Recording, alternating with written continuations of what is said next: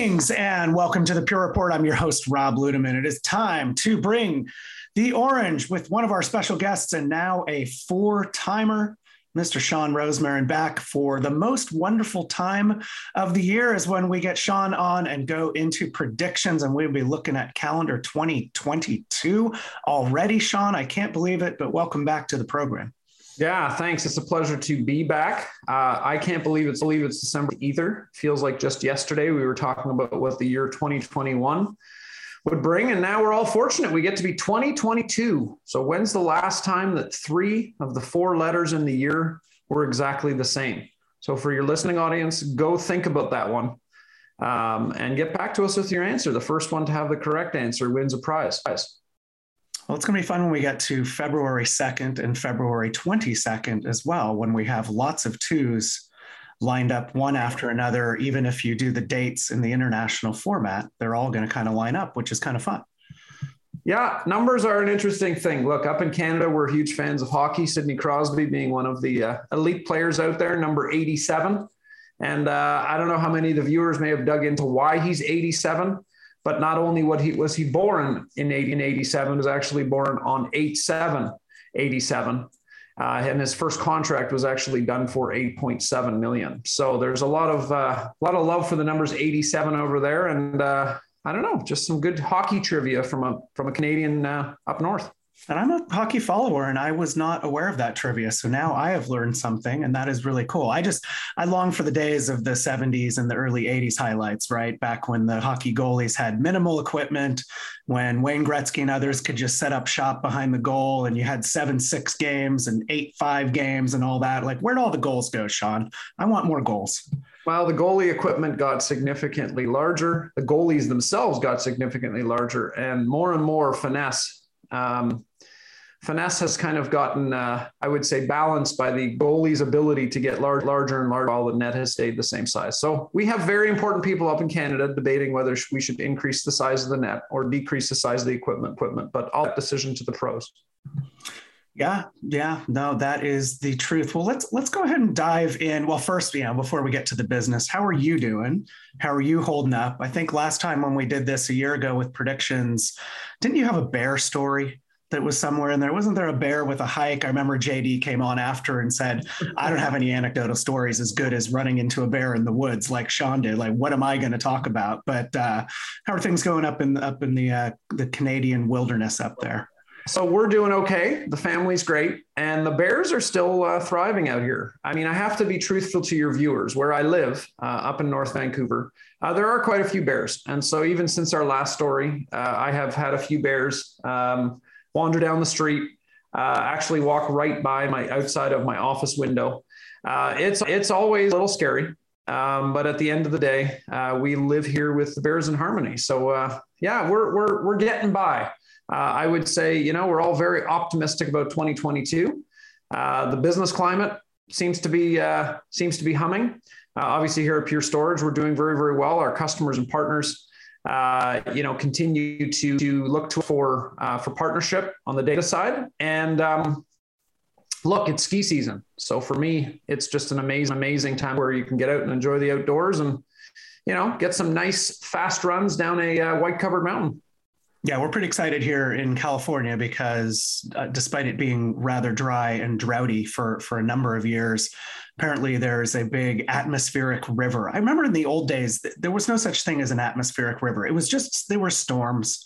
And now we have to use more important words than they really, it's like that old George Carlin bit about getting on the air, we're deplaning, no, we're getting off the airplane, right? The boarding process, so now we have atmospheric river. We can't just say it's a bunch of storms. We have to use terms that seem more important than they really are, right? You're right. We had weather bombs, heat domes, atmospheric rivers. You know what I think happened? I think the weather was feeling like their marketing was very circa 1980s. So they hired like an image consultant to say, like, how can we up level the weather so it can compete with all the other headlines coming around the world? So, I think it's great. I think we should just name all weather events and try to be as sensational as possible. But good luck with the atmospheric river. We've had them up here in Canada a few times, and they do bring a ton of moisture. So may the temperature be low enough that turns to snow on those wonderful Colorado mountains. That's right. We will hope for that. Well, let's turn our attention to 2022. And I don't know, you just alluded to it a moment ago relative to hybrid work and some of the trends that you're following around that. And I think the realization that when we entered this interesting situation, we wondered, how would we actually get things done? How would we build and manage teams? How would we manage people's careers and do that in a virtual setting when you don't get to look somebody directly in the eye and you're doing it through a screen? But now, 18 months later, hybrid work is really just a new reality. And we've all adjusted to that, and we're functional and certainly productive, and maybe even more productive. There are days where I feel more exhausted at the end of the day. And I know there's Zoom fatigue and staring at a screen and all the science behind that. But I feel like I get quite a bit more done than with a lot of the things that go on in the office. And it doesn't, transfer the benefit of seeing someone or solving a problem just in real time. But what's going on with hybrid work in your world that you see, and what do you think that's going to have for implications for 2022? Well, look, I think the good news is we started off saying, how are we ever going to get all these things done? Right? I mean, especially in our career in sales, right? A lot of folks would say that the old belly to belly, being in front of your client, being able to see people across the table is super critical. I would tell you, we initially leaned on Zoom and other tools as a crutch, thinking, we'll be able to lean on these before we can get back to normal. And I would argue now that, part of our work life moving forward will be this as normal. And, if you look at it in a grand scheme and you think 30 years from now and a bunch of, psychology and philosophers are sitting back and thinking of this time, this will have been the first major shift in the way we work since post-industrial revolution. I mean, we set up offices post-industrial revolution and we all went to work, and that's what we did. And, during the pandemic, I think what we realized was we don't just need this as a fallback. This is actually a very efficient way to get things done. Lectures, learning. We can even see some of the, dramatic moves over to education and what happens that I think all employees moving forward are going to expect an organization to have a hybrid work philosophy and a hybrid work strategy. It is not the be all and end all. We still need offices, and we'll get to that in a moment. But I do think that, a lot of folks have also had a chance to reflect on how they want to live their life outside of work. And, there are a lot of benefits to not being in transit, being on planes, being constantly on the go, to be able to fit things into your life, like family, like exercise, like being closer to loved ones, doing things like even getting a dog that you never would have been able to get before because you never would have been around. And these things may seem petty and trivial to some, but they're an important part of what we've learned over the last couple of years. And I think finding the right work arrangement to make life work for you has become a real important priority for a lot of people. So I'm excited about it. I'm excited that there's no more stigma attached to being remote. And I think we've proven to everyone that can now decide to do work in the way that best works for us. Yeah, it certainly has become, I don't know if normal is the right word, but accepted, or that we are accustomed to it. It's not as novel, right? And if you remember kind of early when everybody was doing Zoom, it was all about like crazy Zoom backgrounds and things. And, like all trends, those things tend to wane. Now there's still people that are doing it, and it's of course very entertaining and amusing, but we're all far much more just accustomed to jumping on and seeing somebody's room background or bedroom in some cases, or living room, whatever. It doesn't matter. We're here. Let's get work done. But that said, there still is a need for intense collaboration, right? There still is a need to engage. And as we start coming back into the office, what do you think that is going to look like? Does the traditional office as it is, the way it's arranged, whether with doors that close for somebody's own personal space or open work environments, does that still persist, or do you view something different, something that's a new model? So I'm gonna be a little creative here, and I'm going to use some terms.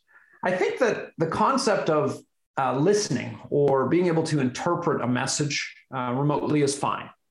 But here's what I've found personally over the last couple of years is there's a phase of learning or even collaborating that comes with someone sharing information, and that's fine remote.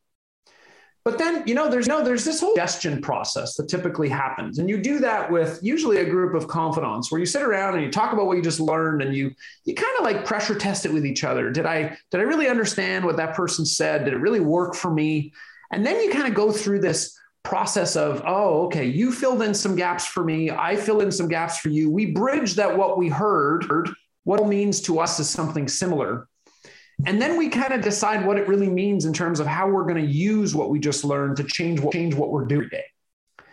And my meta point here is, I think that what we're really missing with the lack of being in the office is this distillation and this collaboration that existed. We did it at the bar, we did it at restaurants, we did it in collaboration rooms, we did it in pool halls. But the lack of that's very difficult to do remotely.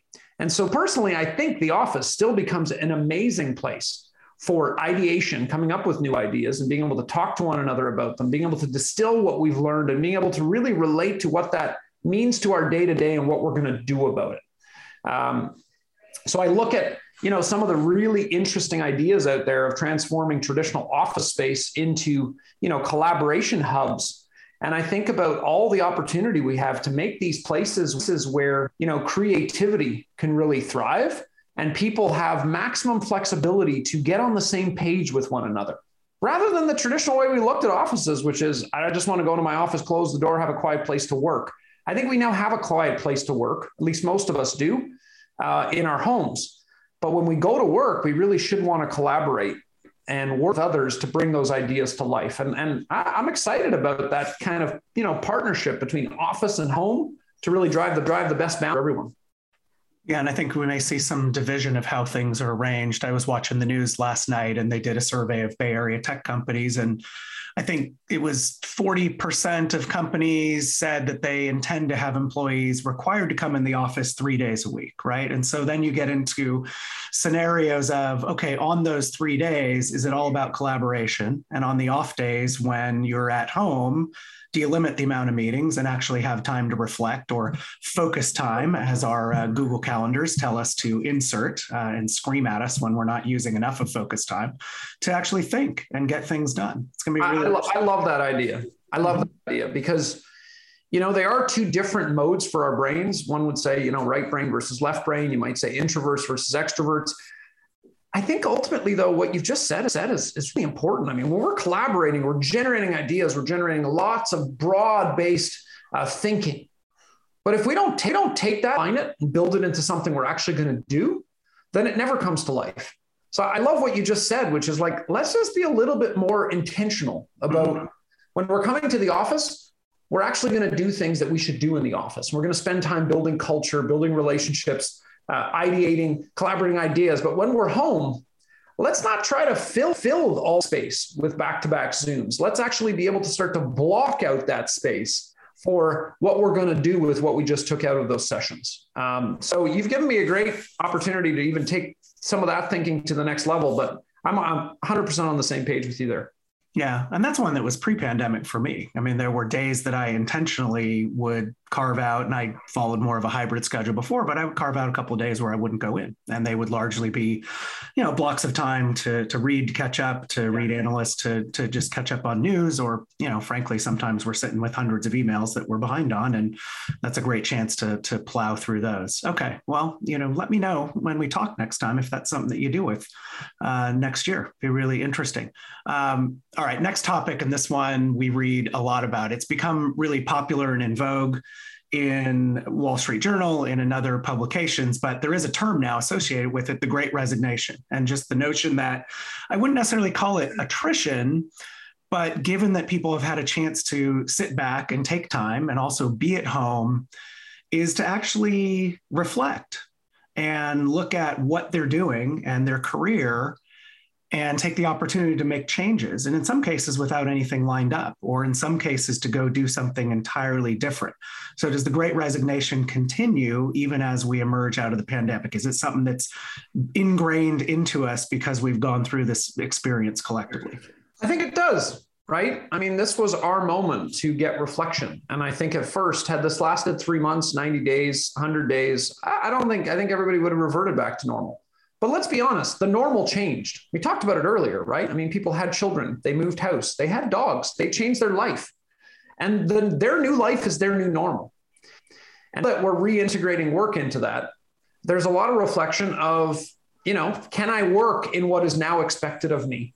Am I happy in what is now expected of me? And what is it that I want to do? And it is a natural reflection point. But, Rob, I'm going to take the opposite side of it. I do think that it can lead to attrition for a lot of companies that don't show flexibility in hybrid work and don't show flexibilities, collaborative spaces, and helping employees to get to this new world that we're living in, this new world of work. But I would tell you, it's actually presenting an amazing opportunity for us to recruit and attract talent that would never have been available. Mm-hmm. They were never looking for another opportunity. They were just happy doing what they were doing, and there was no critical reason to look for change.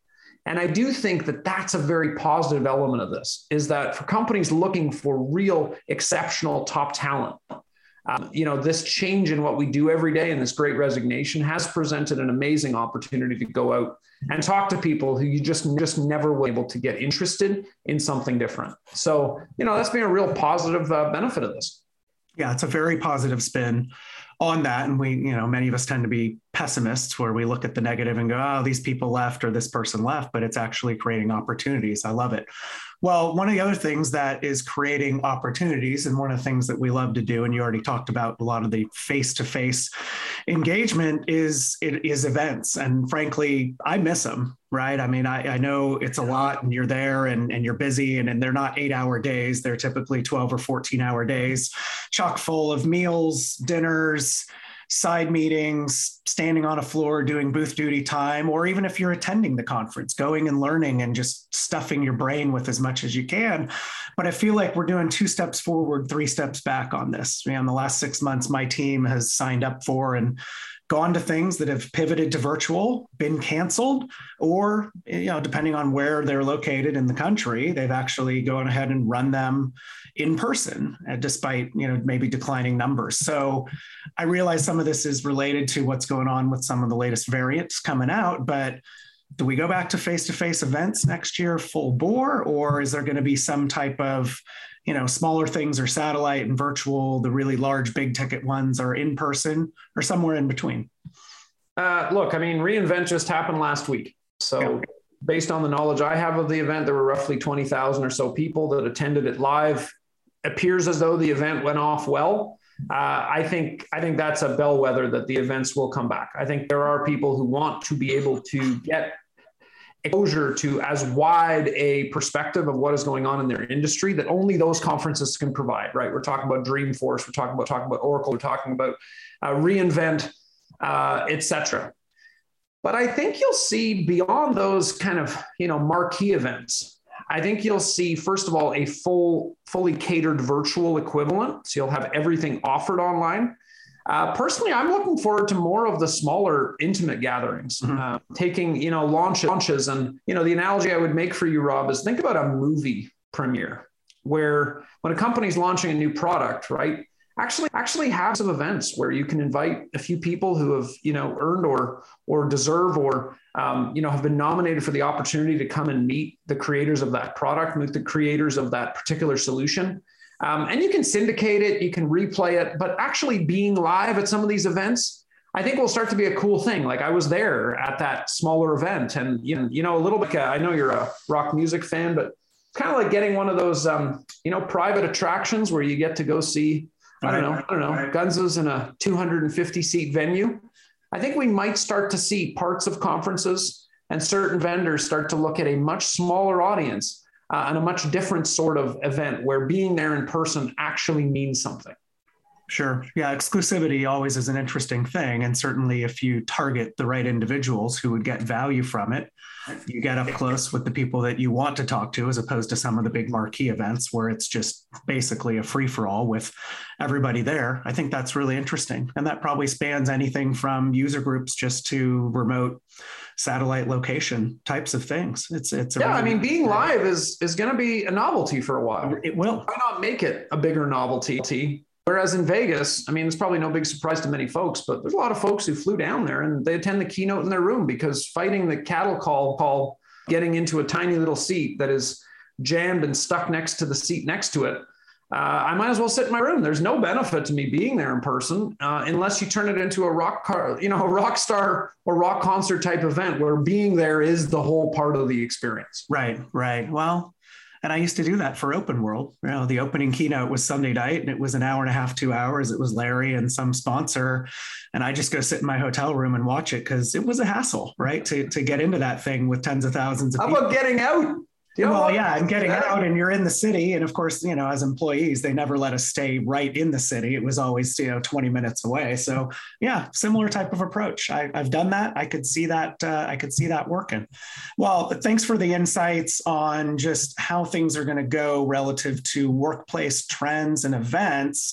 Let's jump into technology sector. I recall last year we had a lot of insights that you were sharing in and around cloud, and let's just say as a service to try to avoid the cloud work, but with the word. But how has that evolved since your predictions last year? We were talking about data center as a service and some really interesting terms there. But I think multi-cloud is becoming more of a reality, right? As that continues to mature and the cloud providers start working more closely with one another. Sure, it's co-opetitive, but they realize that the future is multi-cloud.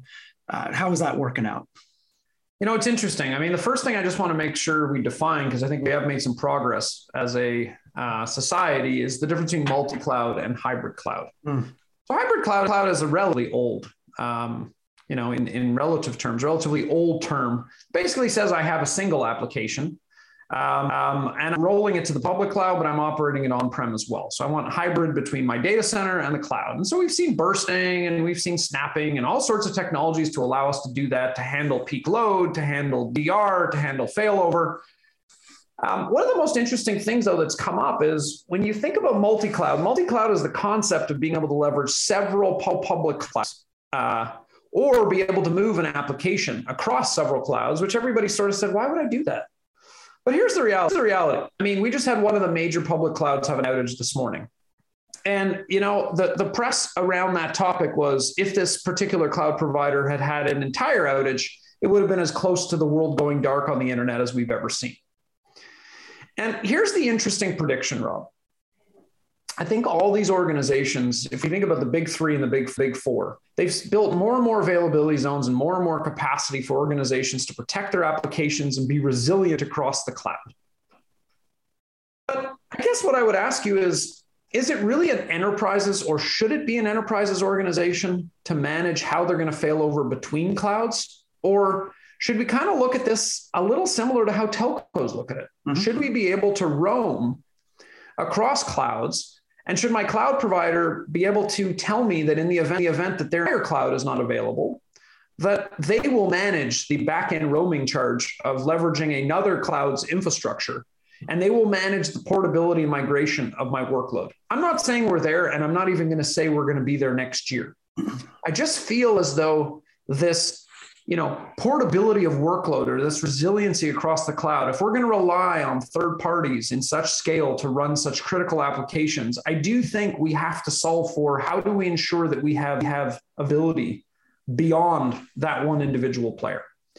And so I think that's a really big thing. I'm calling it multi-cloud portability, but to be really clear, it's not about being able to deploy to any cloud just because I feel like I want to. It's being able to ensure that I have the resiliency and availability of that application, which more and more is becoming critical to the world working the way we expect it to. Yeah, very much like the electricity grid, although occasionally sometimes we see that break down in case of Texas sometime last year. It's a good concept, right? If you remember the way data centers were built, I had two separate grids that fed into the data center using common standard power. And in the event that one grid wasn't available, I would get all of my power from the other. But there was no disruption to the tenant. There was no disruption to the individual who was in there. So we have that today, Zs or availability zones or whatever you want to call them. What we don't have is none of the big four have kind of said, hey, we're going to build a relation with another cloud provider. We're going to ensure that you have redundant clouds. So regardless of whether you're running on cloud A or cloud B, if one of those becomes unavailable, we will actually ensure that the applications can run seamlessly on another cloud. We will fail over and it will be completely transparent and visible to you. Yeah. Because ultimately today, a lot of companies are going through a lot of gymnastics to ensure they could move from one cloud to another in the event there was a disruption. But should that really be an enterprise's responsibility, or should that be, a new strategic advantage to working with one cloud provider over another? Yeah, no, I agree. I don't necessarily think that should be the responsibility. There's enough to worry about within the enterprise or within the enterprise data center to have to account for that. Well, while we're on the subject of cloud, let's talk a little bit about cloud adjacent storage. I had one of your fellow Canadians on a week or two ago, Madison Long, who works for Cloud Ops, fantastic guest. And we honed in a little bit around edge, which I know is not the entire defining factor about cloud adjacent storage, but it certainly seems to be one of the drivers just about harnessing the data. And there was some crazy stat that he pulled out that something like 75% of the data generated by enterprises in 2025 is going to be generated out at the edge. And so what do you do about that for cloud adjacent storage or even edge adjacent storage? And I think they're all, relatively related, but where do you see that going? Yeah, I mean, it's more and more interesting, right? Because if you think about where we are in terms of analyzing data, the most interesting problems that lie ahead of us are problems that can definitely be solved with today's availability or consumerization of compute and network via the cloud. But there still is a large amount of organizations that either because they're not comfortable or because laws and regulations prohibit it, cannot move data sets to the cloud, cannot expose certain details in those data sets to the cloud. Now, it might be because there's intellectual property. If I think about a chip manufacturer, they don't want to put their simulation data in the cloud. It might be government regulated. If I think about healthcare institutions and HIPAA regulations, there are some clouds that are certified, but there's still a large degree of discomfort. And then obviously there's a whole bunch of financial data and trading data. If you're a hedge fund or a quant, you're definitely not putting all of that data outside the walls of your data center. And so how do you get the best of what the cloud has to offer to actually drive essentially limitless consumption of compute and network that you don't own, but keep your data really close? And so what we've seen is, we're calling it cloud adjacent storage, seeing more and more of this opportunity that says, hey, let me sit adjacent to the cloud. Let me have high-speed connections for ingress and egress to Azure, to Google, to AWS. And let me build all of my compute capacity inside that cloud. But let my data reside at the edge. And you might think, oh my God, the ingress and egress would be enormous. But I will tell you, it is changing by the day. One of the biggest announcements actually came out of reInvent was changes in the way ingress and egress are calculated and the way they're charged. This is becoming just a fact of life. By the way, latency also says in many cases, my data needs to be at the edge. I just can't send everything back and forth. Right. And so the sharing of what is actually done on the data at the edge, how do I leverage the compute to actually calculate things real time? I think this concept of really looking at cloud adjacent data services with these ultra high speed connections to the cloud is going to be a really, really big opportunity. In fact, here at Pure, we just a pretty incredible solution for chip manufacturing and what we call EDA or electronic design automation, allowing chip companies to actually take the simulation testing of a new board, keep the data at the edge because it's large intellectual property there, but be able to actually run all their simulations in the cloud without exposing any of their data publicly. And we're actually in that partnership with Azure. It's incredibly exciting. We already have quite a few chip companies who have said, hey, we're really interested in this concept because we don't have to put huge farms in our data center, but we don't have to expose our data publicly in the cloud. So cloud adjacent is one piece. You touched on edge. I do think that's another one. I do think we're going to see more and more solutions of what I'll call micro data services that start to say, what can I run on a Raspberry Pi? What can I run on a small storage device attached to a train or out in the industrial floor that essentially is doing nothing but a mini version of ETL, a mini extract, transform, load, looking for pattern changes, and then tossing that up to your cloud adjacent storage to be matched with all the other factories around the world, and then maybe having that data sit up in archive in the cloud in a Glacier type scenario, where if I have to look back over years, I have that data set available. And so tremendous potential as the bandwidth between all these operating environments and edge cloud develop. But, stateful data and confidential data are absolutely keys to solve here. And I think we're making huge progress there. Yeah, absolutely. And a good plug if folks want to go back and hear more about the EDA and Azure announcement that Shawn referenced there. I had Dr. Ravi Podar on a few weeks ago. So there's a good pod in the Pure Report program where you can get more details. And we both come from that industry. So the first 10 minutes, we do geek out a little bit on semiconductor industry anyway. So if you want a little bit of primer and a background and actually to understand and learn what a tape out actually really is, we actually talk about that a little bit. Now it's just a file, but it actually used to be something physical, kind of interesting. Well, with this discussion around edge and with cloud, obviously the word security comes to mind, right? And just the reluctance, and you've even alluded to this a couple of times, just the reluctance of where the data resides and security and compliance certainly is there. It seems like this one is cyclical, right? The security industry builds a whole bunch of companies and then it contracts. And are we in a contraction period here? I think the answer is yes, because I just feel like there's just so many companies out there right now, and there's going to be acquisitions and combinations of companies coming together. Absolutely. I think it was VMware a few years ago that coined the term intrinsic security. That security would be intrinsic to everything we did, as opposed to the way we used to build it was develop it in an insecure environment, do all your testing, and then we'll add security after the fact. Intrinsic security is absolutely where we're at. I mean, we've seen ransomware increase. We've seen the amount of threats increase. Working from home has increased the attack vector. We have people doing things from home that we never would have allowed them to take that kind of data offsite. Not even to mention all the physical security things that have changed. What I would tell you though is it's an exciting time to be in the security industry, but like you said, there are thousands of players.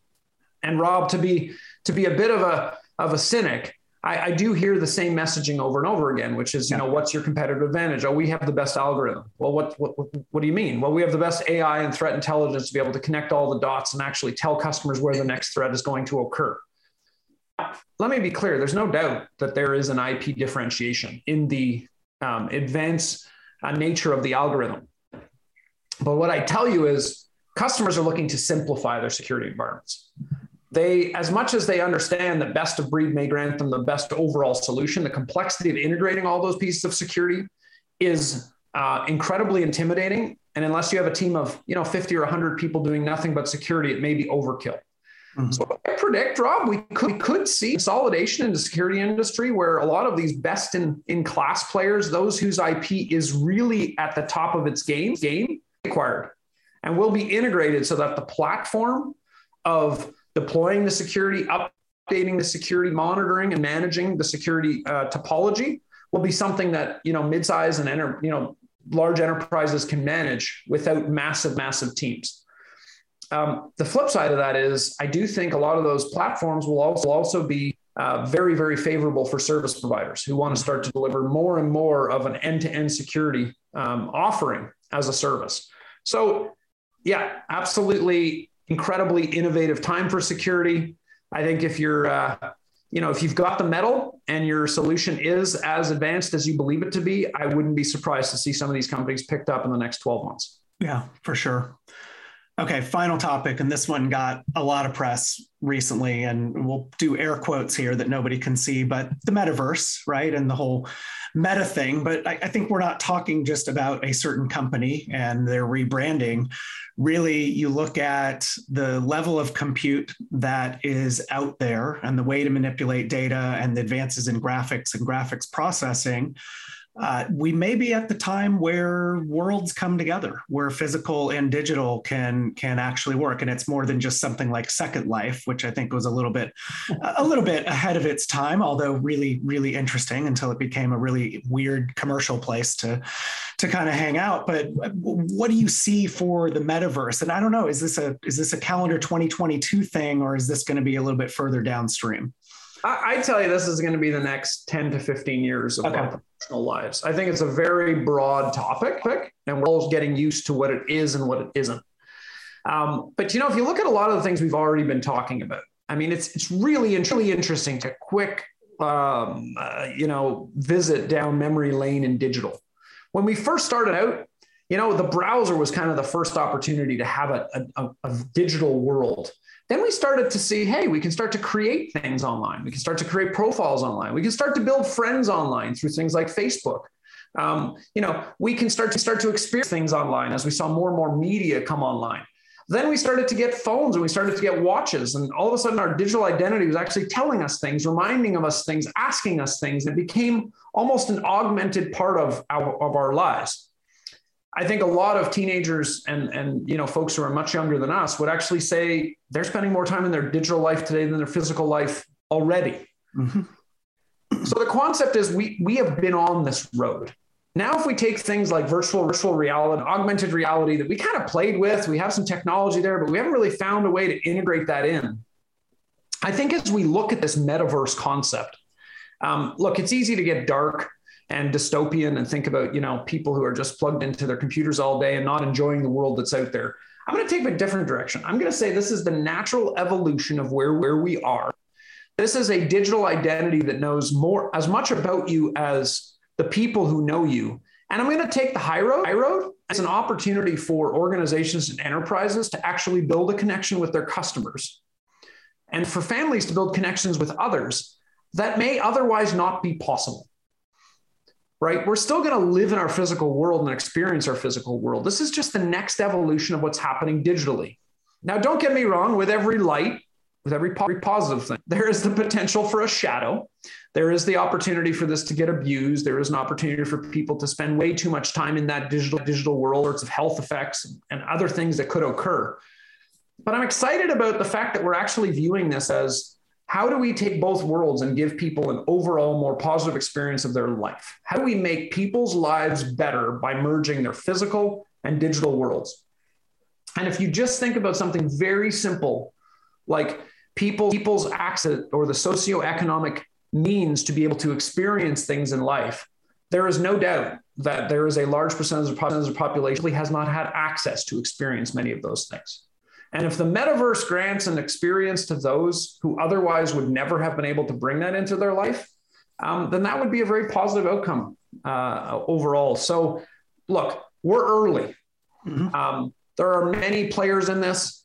Rob, I think there's some jokes out there that Nike already bought some of the rights for leisure wear and athletic wear within the metaverse. There's companies buying rights to music.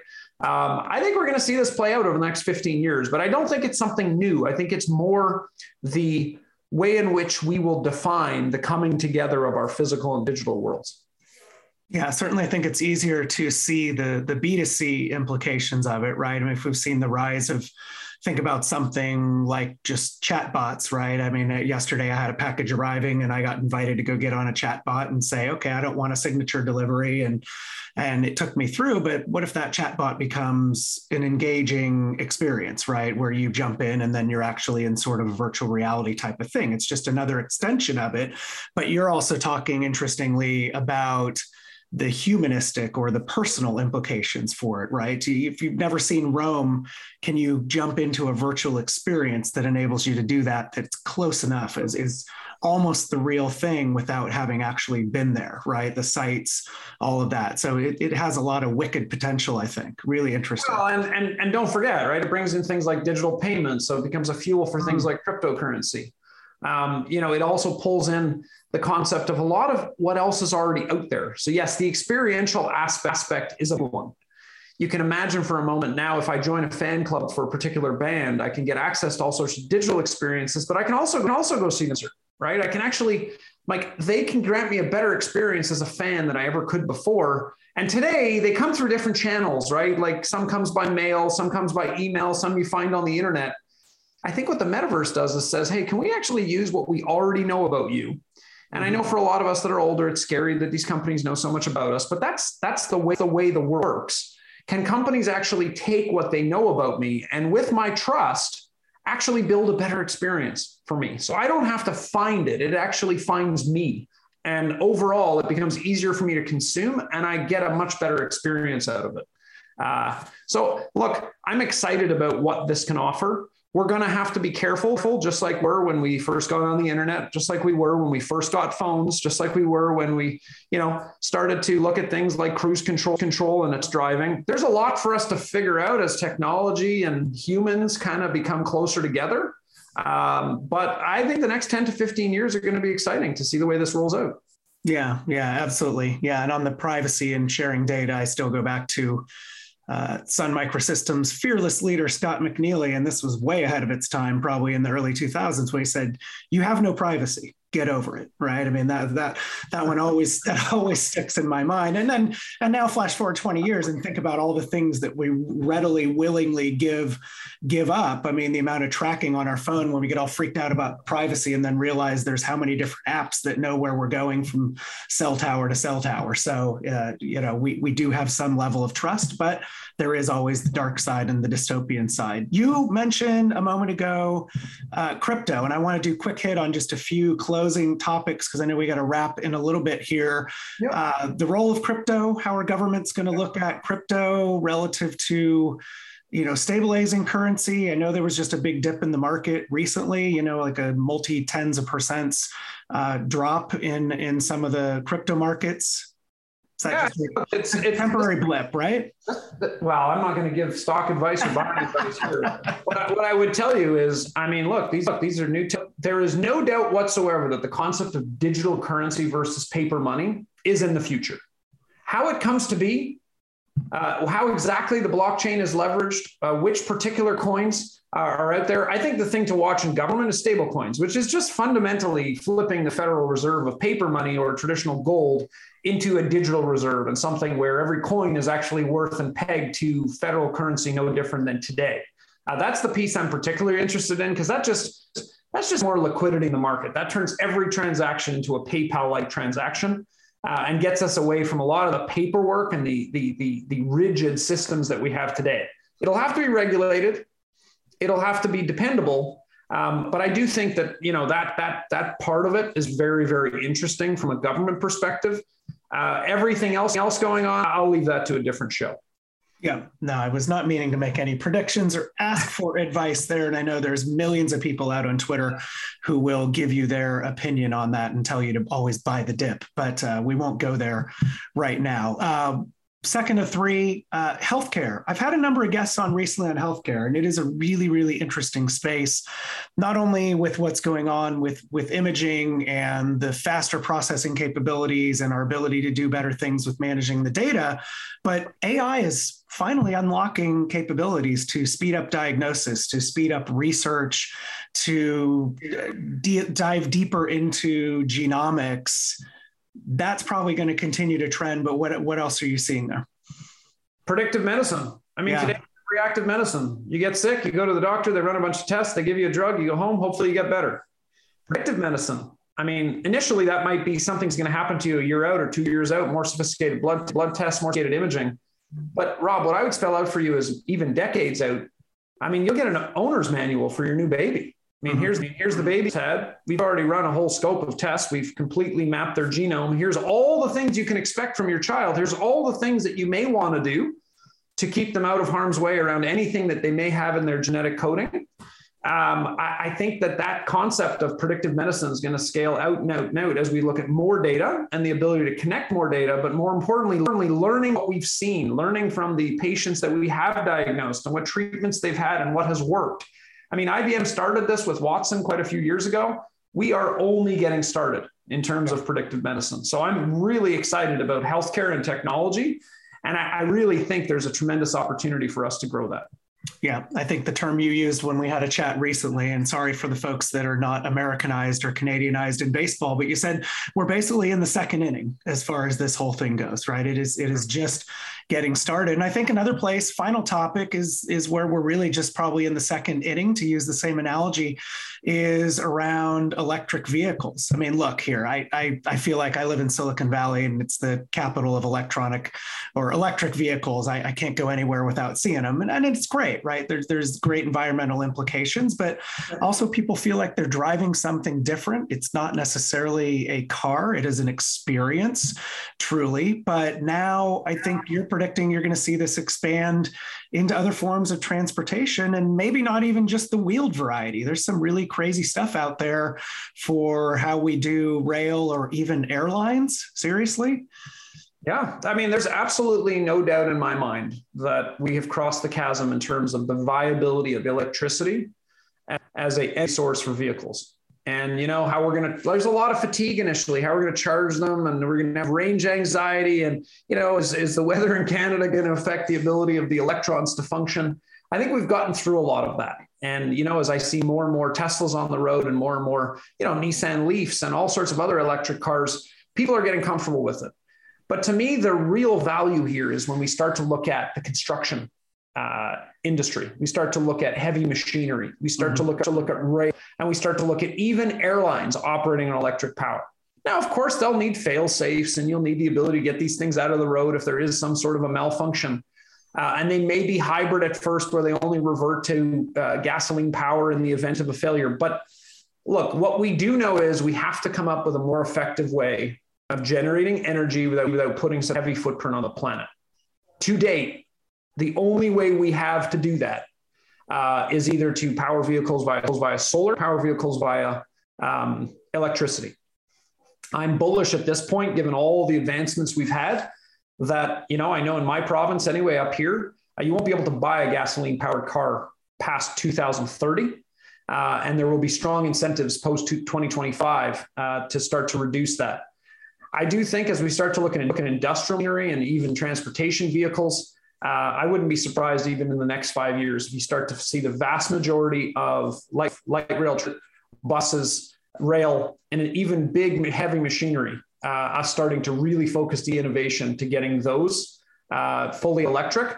And once again, huge opportunity for a lot of industry and a lot of investment. So I'll be watching that closely. Yeah, for sure. And that's one that as it gains momentum, the economies of scale kick in, and it gets easier and more cost effective to actually do that because there's not as many first movers. Wow. I've even heard, Rob, about some real interesting ideas, and that's where we start to charge things on the go. So this concept of actually being able to recharge batteries based on rechargers buried in the road themselves. So as you're actually driving down the road, the battery's getting charged and recharged. So even this concept of stopping to charge your car may disappear. You may be in a system where you're actually getting recharged either via the sun. Eventually we integrate solar into this, or even just via some sort of conduction coming through the roadway or something on the side of the roadway. Some of the stuff may seem so scientific, but I'll tell you, innovation moves much faster than we expect. I think the majority of what we talked about in this show is kind of within this decade. And, it's on all of us to try to keep a close eye on this and, look at how it's going to affect our lives and their careers. So lots of great opportunity ahead. It's going to be an amazing 2022.